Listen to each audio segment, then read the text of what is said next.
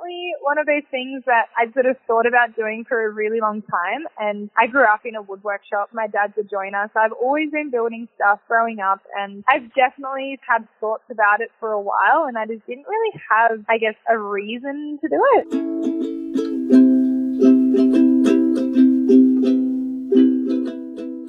It does make you question a lot of things, and I think the economy as a whole, it sort of just makes you realize how fragile it really is. I mean, these kind of things, it's like, all right, well, what can I do if parachute season doesn't go ahead and there's like no jobs available because everything's closed? Hello everyone, and welcome to the Mountain Cosmos. I'm your host, Rochelle Gilmore, a ski instructor and an all-round mountain-loving person.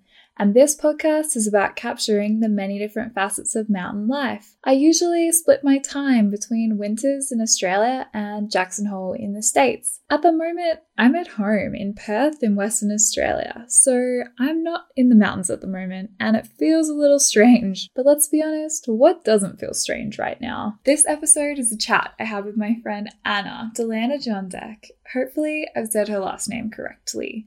While we were both in quarantine a couple of weeks ago. It was really good to catch up with her.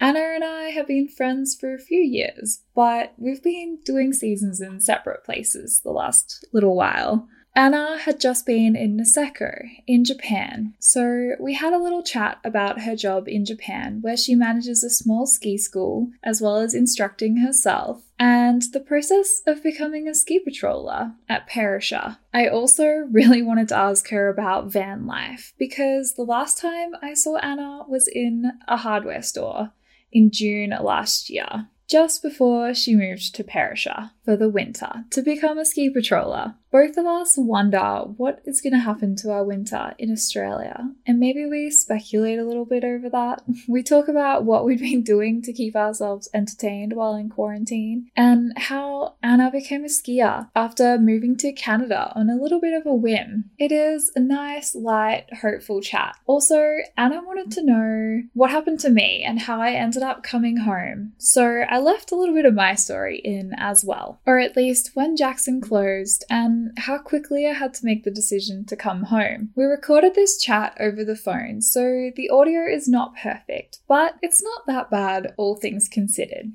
I also tried really hard to kind of cut down the COVID chat, because I feel like we're probably all a little bit sick of hearing it. Also, bearing in mind, this conversation was recorded a few weeks ago, and as we all know, things have changed a little bit since the end of March. How are ya? Yeah, I'm good. How are you doing? How is everything in isolation? Oh, day 7, so I feel like halfway point. I'm going a little nuts, but... Yeah, so what, did you get back on Saturday or Friday? I got back on the 20th. I flew into Sydney, but then I had to drive down to Victoria. So I'm sort of counting my isolation as like from the 21st, because the 20th was kind of like a transit day. How's your isolation going? Oh, it's pretty boring. I don't know, it's alright. But have you guys heard any word about hospice? No. What about you guys? I guess you're probably in the same boat. You're Perisher right now. Yeah, I'm Perisher. I think it's about the same. I mean, if they were the girls, I have a feeling that they're going to do, anything they can to stay open. However, ski resorts don't really comply with social distancing rules. People don't really keep their distances in lift lines and, riding the chairlift, things like that. So I'm not really too sure what's going to happen. I mean, everything changes every single day anyway. So it's kind of one of those things of well, it's a really great time to learn a language, do lots of crafts or something like that. I know. I've been I could paint. I've got paints here. I should just paint, and I haven't done anything. Hey, you should do it. Yeah, I do have. I do like to paint, but I'm just not feeling it right now. I've been reading a lot. I finished a book, so that's enough. It's a whole book. Wow, that's productive. Yeah, how much notice did you get? Before you sort of made the decision to actually leaving? Well, Friday, I guess, I was up in Montana. We were, checking our schedules because we'd gone up to kind of escape before spring break kind of hit. The coronavirus thing was, getting worse, but our clients were still booked in, in the morning. And then by 9:30, our clients were starting to cancel. We're like, we could just stay in Montana. Like, why go back now? But we drove back because we were supposed to go back to line up on Saturday. We got back to Jackson Friday evening, and then Saturday we went to line up. So many of us instructors just standing at line up because everyone had cancelled. Right, as in at line up, but without any lessons coming in. Yeah, and we were like, well, Vale's shut for the week. If they're shut, we're going to shut pretty soon because that was the rumour that we'd heard. We skied on the Saturday for a bit, and that was really bad. So we just like went back to town and hung out, and then they were still open. We had so much snow though on the Sunday. We had 24 inches in 24 hours, so about half a meter. Yeah. What a way to go out. That's amazing. I know. But then they didn't even open the resort that day, and the avalanche danger was super high. As in high, like open everywhere. Because of the snow? They didn't say why they weren't opening, but it was pretty obvious that even if like coronavirus wasn't a thing, we probably wouldn't have opened on the Sunday anyway, because it was hot, heavy. Yeah, right. Prime time. The avalanches. Yeah. And they'd been really cold. So anyway, they're like, oh, we're not opening today. We just went back to town, and by the lunchtime, they're like, yep, we're closing for the rest of the season. Oh, really? It was that, like, super... And Vale and, like, everyone else was still, oh, we're just shut for the week. Yeah, and then I was like, okay, I'm just going to, like, stick it out, and we're going to ski lots of backcountry, and it's going to be really fun. The Monday, it was still super sketchy and dangerous to go backcountry, so we didn't. It got really funny, and it was kind of gross. We went skinning twice before I went home. On the Tuesday morning, I had messages from friends, family, and stuff. Are you going to come home? And I'm like, no. Not coming home. Yeah, I was going to say the family got to you.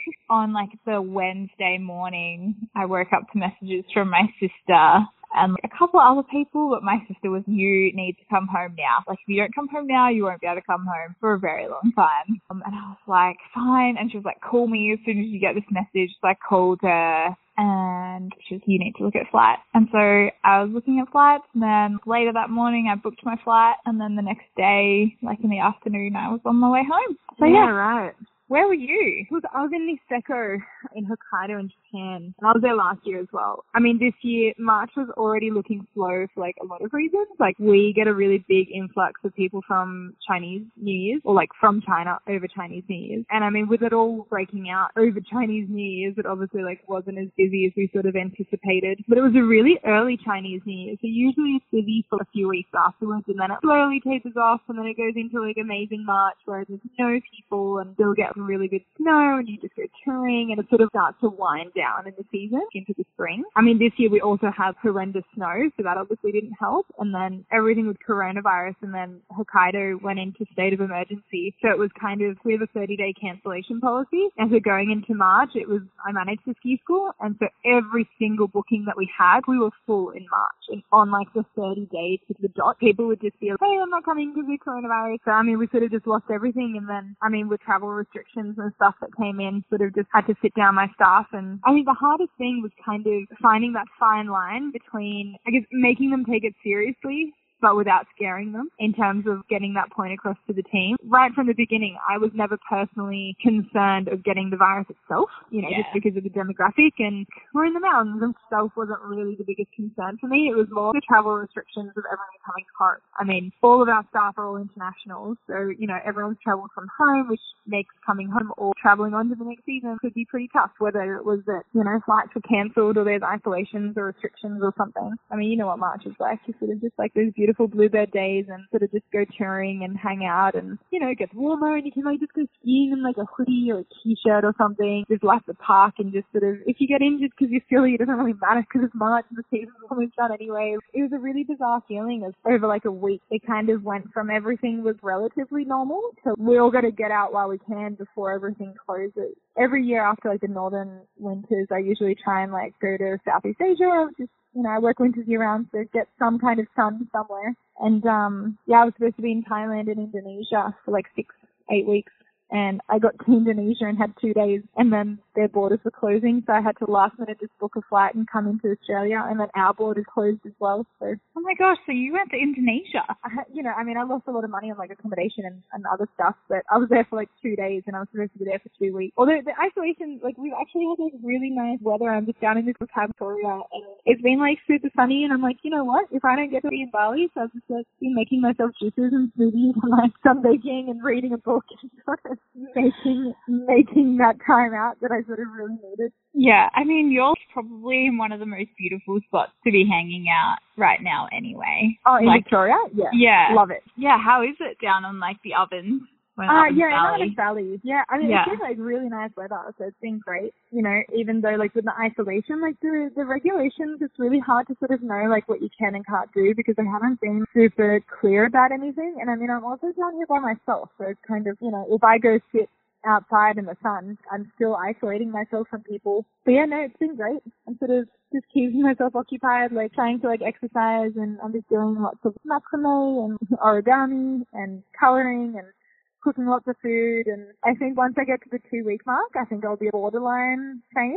It's not too bad. It's beautiful down here. So like, you know, surrounded by mountains and yeah, like what's the story? Have you always been based there? No, so it's actually my boyfriend's cabin. Where's he? So he's currently back on the Central Coast, just north of Sydney. Okay. So he's gone back to his family. I typically live in my van, but my mum's got my van at the moment, and she couldn't sort accommodation last minute. So I was like, I'll go down to Victoria and do my isolation, and then once I'm finished, then I'll go back up to the coast. How did you get there from the airport? Because it's pretty... No, my mum came down and met me at the airport with her car. She was so cute. She was so stressed out and just bawling her eyes out, crying because she was so relieved that I was finally home. And she was so sad and that she couldn't hug me. You know, like, I don't know, just lots of emotions running through at the same time. Yes, I flew into Sydney, and then she met me there with her car, and then I took her car and drove down 7 hours to Victoria. And then she took the train back to the coast. Oh, okay. Well, I guess you probably don't even know what you're going to do next. Well, I guess you can still get Victoria to New South Wales, right? Yeah, currently you can. And I mean, even if they close, they're still open for like compassionate reasons. Yeah, I don't really know. Everything's still up in the air at the moment.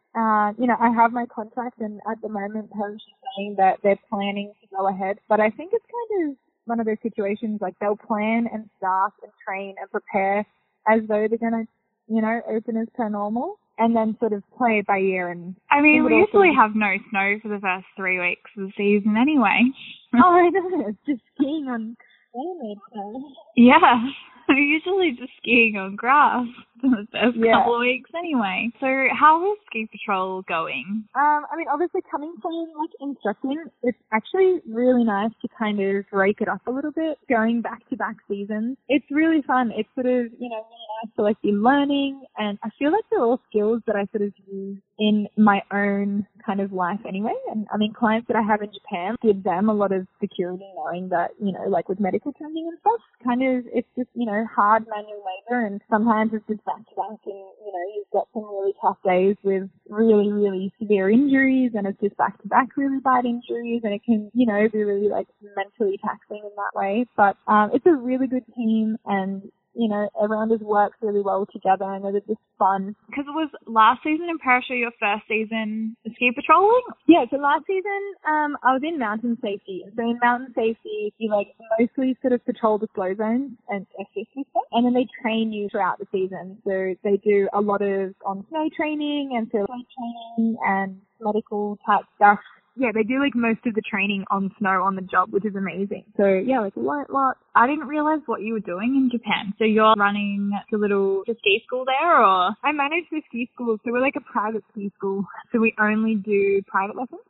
We don't do any group lessons, but we do more of like a concierge type service. So all of their transfers, if they want to book massages or onsens or dinner reservations, or, you know, they've injured themselves and they need a physio, or, you know, anything they want recommendations, we sort of just make it happen. Cool. And so last year we had 4 instructors. So Japan also allows private ski schools. So Niseko actually has 80 something ski schools, and a lot of them only have 3 or 4 or 5 instructors. This year we had 14. So it was like a pretty big step up. Yeah, that's huge, an extra 10. Were you instructing as well, or were you just doing all the stuff behind the desk and everything? I instruct as well. So, I mean, this season, we didn't really expect it to be as busy as it was. I already had my clients that were sort of coming back to ski with me anyway, and in terms of the workload, it was like expected for me to be able to manage it all on my own. And then I was working so hard on building all of these like business relationships all of last year and came up with this new business plan, and it almost went too well, to the point where I was, oh, right, okay, I've got a lot of work to do. I think that's why, like,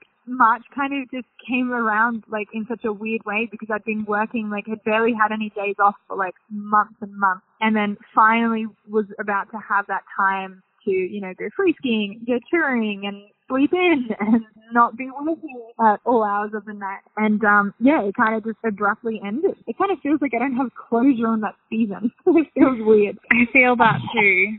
I definitely had all these plans, and yeah, they all just kind of got blown up, and had to shove everything in my bag pretty quickly, and didn't even really get to say goodbye to everyone. I got to say goodbye to like a couple of people, and you know, you think you have so much time to have all these conversations and see everyone, and then it was just like, oh, I'm going home, and I guess I'm just going to have to post on Instagram to say that I'm home. Yeah, exactly.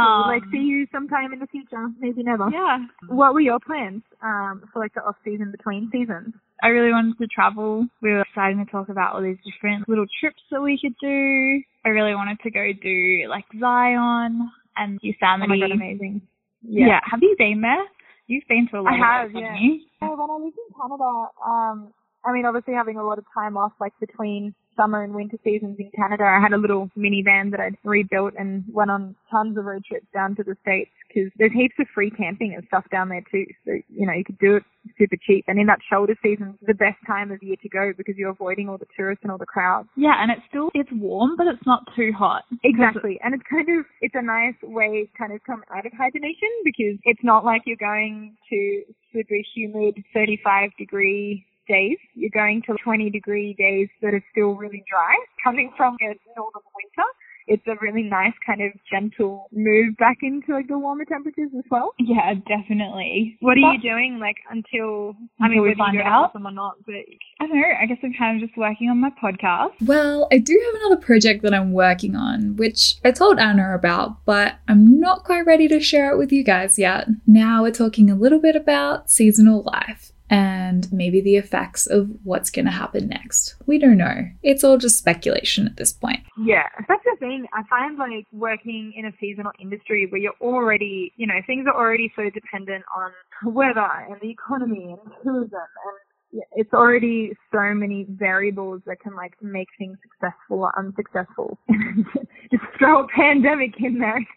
You know, if you had any hopes of making that something stable, then just, throw a pandemic at it and see what happens. And, you know, it does make you question a lot of things. And I think the economy as a whole, it sort of just makes you realize how fragile it really is. And, I mean, these kind of things, it's like, all right, well, what can I do if parachute season doesn't go ahead and there's, like, no jobs available because everything's closed? What can I do to keep myself entertained? Like, what do you think you're going to do? I don't know. I mean, I guess because I'm always traveling for work over like long periods of time as well. Obviously with social distancing, not being able to spend a whole lot of time with family, but I guess just feeling settled in a place for more than like a few months would actually be really nice. Learn a language, maybe do some online study, focus on like exercise and craft. You know, I've been making heaps of macrame, so everyone's getting macrame projects for anniversaries and birthdays and Christmases this year. That's my isolation gift. That's awesome. I mean, making things is really fun. I love making things. You know, you can't really do much else when everything's closed, and I think it's going to take a really long time for things to sort of go back to normal as well. So I'm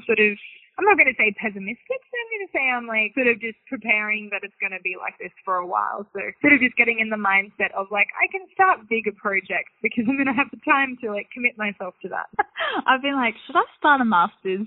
What would you do for your master's? After the book that I just finished, I'm like, I want to do something environmental.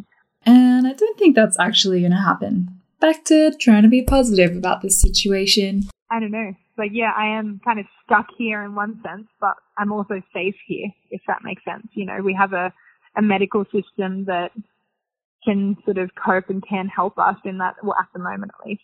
Yeah, I mean, I'm like, just like watching some of the stuff that's going on overseas, I feel very lucky to be Australian. 100%. Yeah. Like, at least we're getting like a lot of the facts from the news, and I don't know, like a lot of the stuff, like in America, it was just, it didn't feel real because they weren't really exposing it. And they still aren't really. Absolutely mental in the States. Yeah, it's pretty crazy.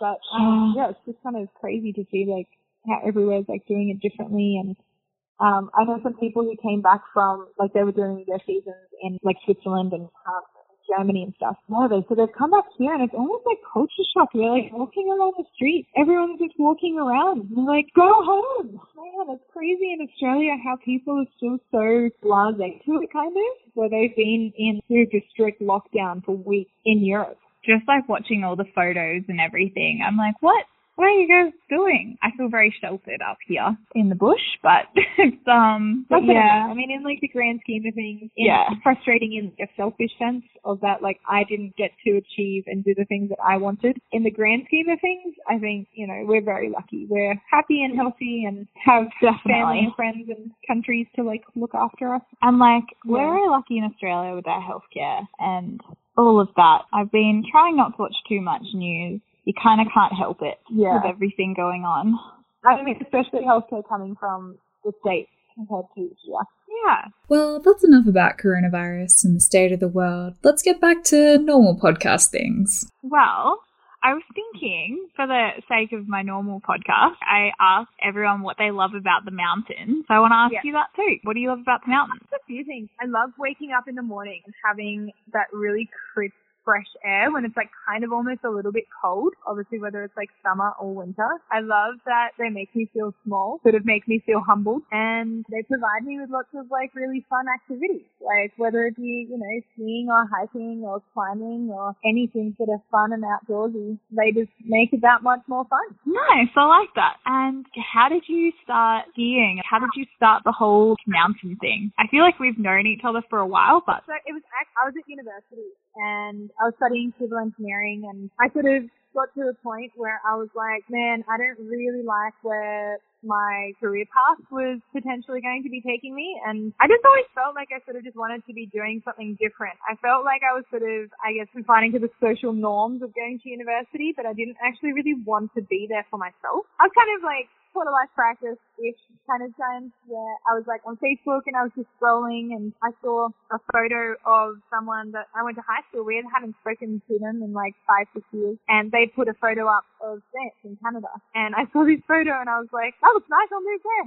So I packed up all my things and pretty much in 2 days I dropped out of university and I gave up my apartment and I started the visa application process to Canada and got my visa a few days later and booked a flight and moved 3 weeks later. Wow. Where were you? You were in like Banff, right? Yeah. So I went from Sydney to Banff, and I'd actually never skied before I went there. Yeah, I got a job as a server or a waitress at a ski resort and learnt to ski, and I loved it. For the next season, I started instructing and really loved it as well. Yeah, it's sort of just explored and gone on from there. Sort of did a lot more backcountry stuff and did my Aviop 1 exam, and then, moving up with that, and now teaching and guiding in Japan and running that ski school and then patrolling in Australia. It's really fun, whether they be lifelong career objectives or not. I think even just for my own personal development, they're just really fun skills to have and really fun knowledge to have. I'm like, how cool that I get to like be out here and use all this knowledge. It's really cool. I didn't realize that you had skied, like you hadn't skied at all before you went to Canada. Yeah. I feel like maybe like I vaguely remember this when we met. I don't even know, a very long time ago. Okay, so how many winters have you done? Have you had a summer? I've had, when I lived in Canada, I did back-to-back a couple of years, and then I also stayed there for a few summers. So I've done 8 winters, so going into Sarasota would be my 9th. Cool. Yeah. How was Canada in the summertime? I loved it. Super different. I mean, Banff has 5 million tourists a year, and they have 1 million in winter and 4 million in summer. In a good year, summer's 2.5 or 3 months. And most of the time, winters there go for like 6 or 7 months. Yeah, sort of short and sweet. Just sort of like having that sort of regular crew and, whether it be hiking or like just going down to the lake and doing barbecues or setting up slackline and going slacklining together or going climbing, anything like that. It was just like a really nice time. I mean, just being in the mountains, anywhere in the world is where you'd want to be. Were you already pretty outdoorsy, or do you think it just made you outdoorsy? I've always been raised, we've always done a lot of things things in nature, whether it be like hiking or camping with my parents like growing up. I've always been an outdoorsy person. I mean, we had horses growing up and always had lots of animals. So we've always spent a lot of time outside. I think the time that I spent there definitely developed my passion for mountains and sports that are in the outdoors. I always appreciated the outdoors, but I was never really involved in, mountain sports as such. Now I definitely am. Kind of just making almost like that natural progression of like an appreciation to involvement to like making a living from it, which is kind of cool as well. I really appreciate it when people don't necessarily like grow up with it. Probably appreciate it more than people that have totally grown up with the mountains. I feel like it's just like a different kind of dynamic and it's really cool. Okay, so the thing that I really wanted to ask you about, and I probably wanted to ask you about this, is we ran into each other at the Hardware in Myrtle last year. How is van life treating you? It was really good. I mean, so I finished my van before I went to Perisher, and I mean, a big reason behind doing the van itself was, I mean, I'd come back to Australia for the first time in years and I needed to have a car anyway. You know how expensive staff accommodation is, and it's usually like not really the best quality, and I'm not a party girl, and I really just didn't want to take the risk of having a partying, messy, loud housemate or roommate. So I was like, well, great, if I'm going to have to buy a car anyway and pay for rego and insurance and,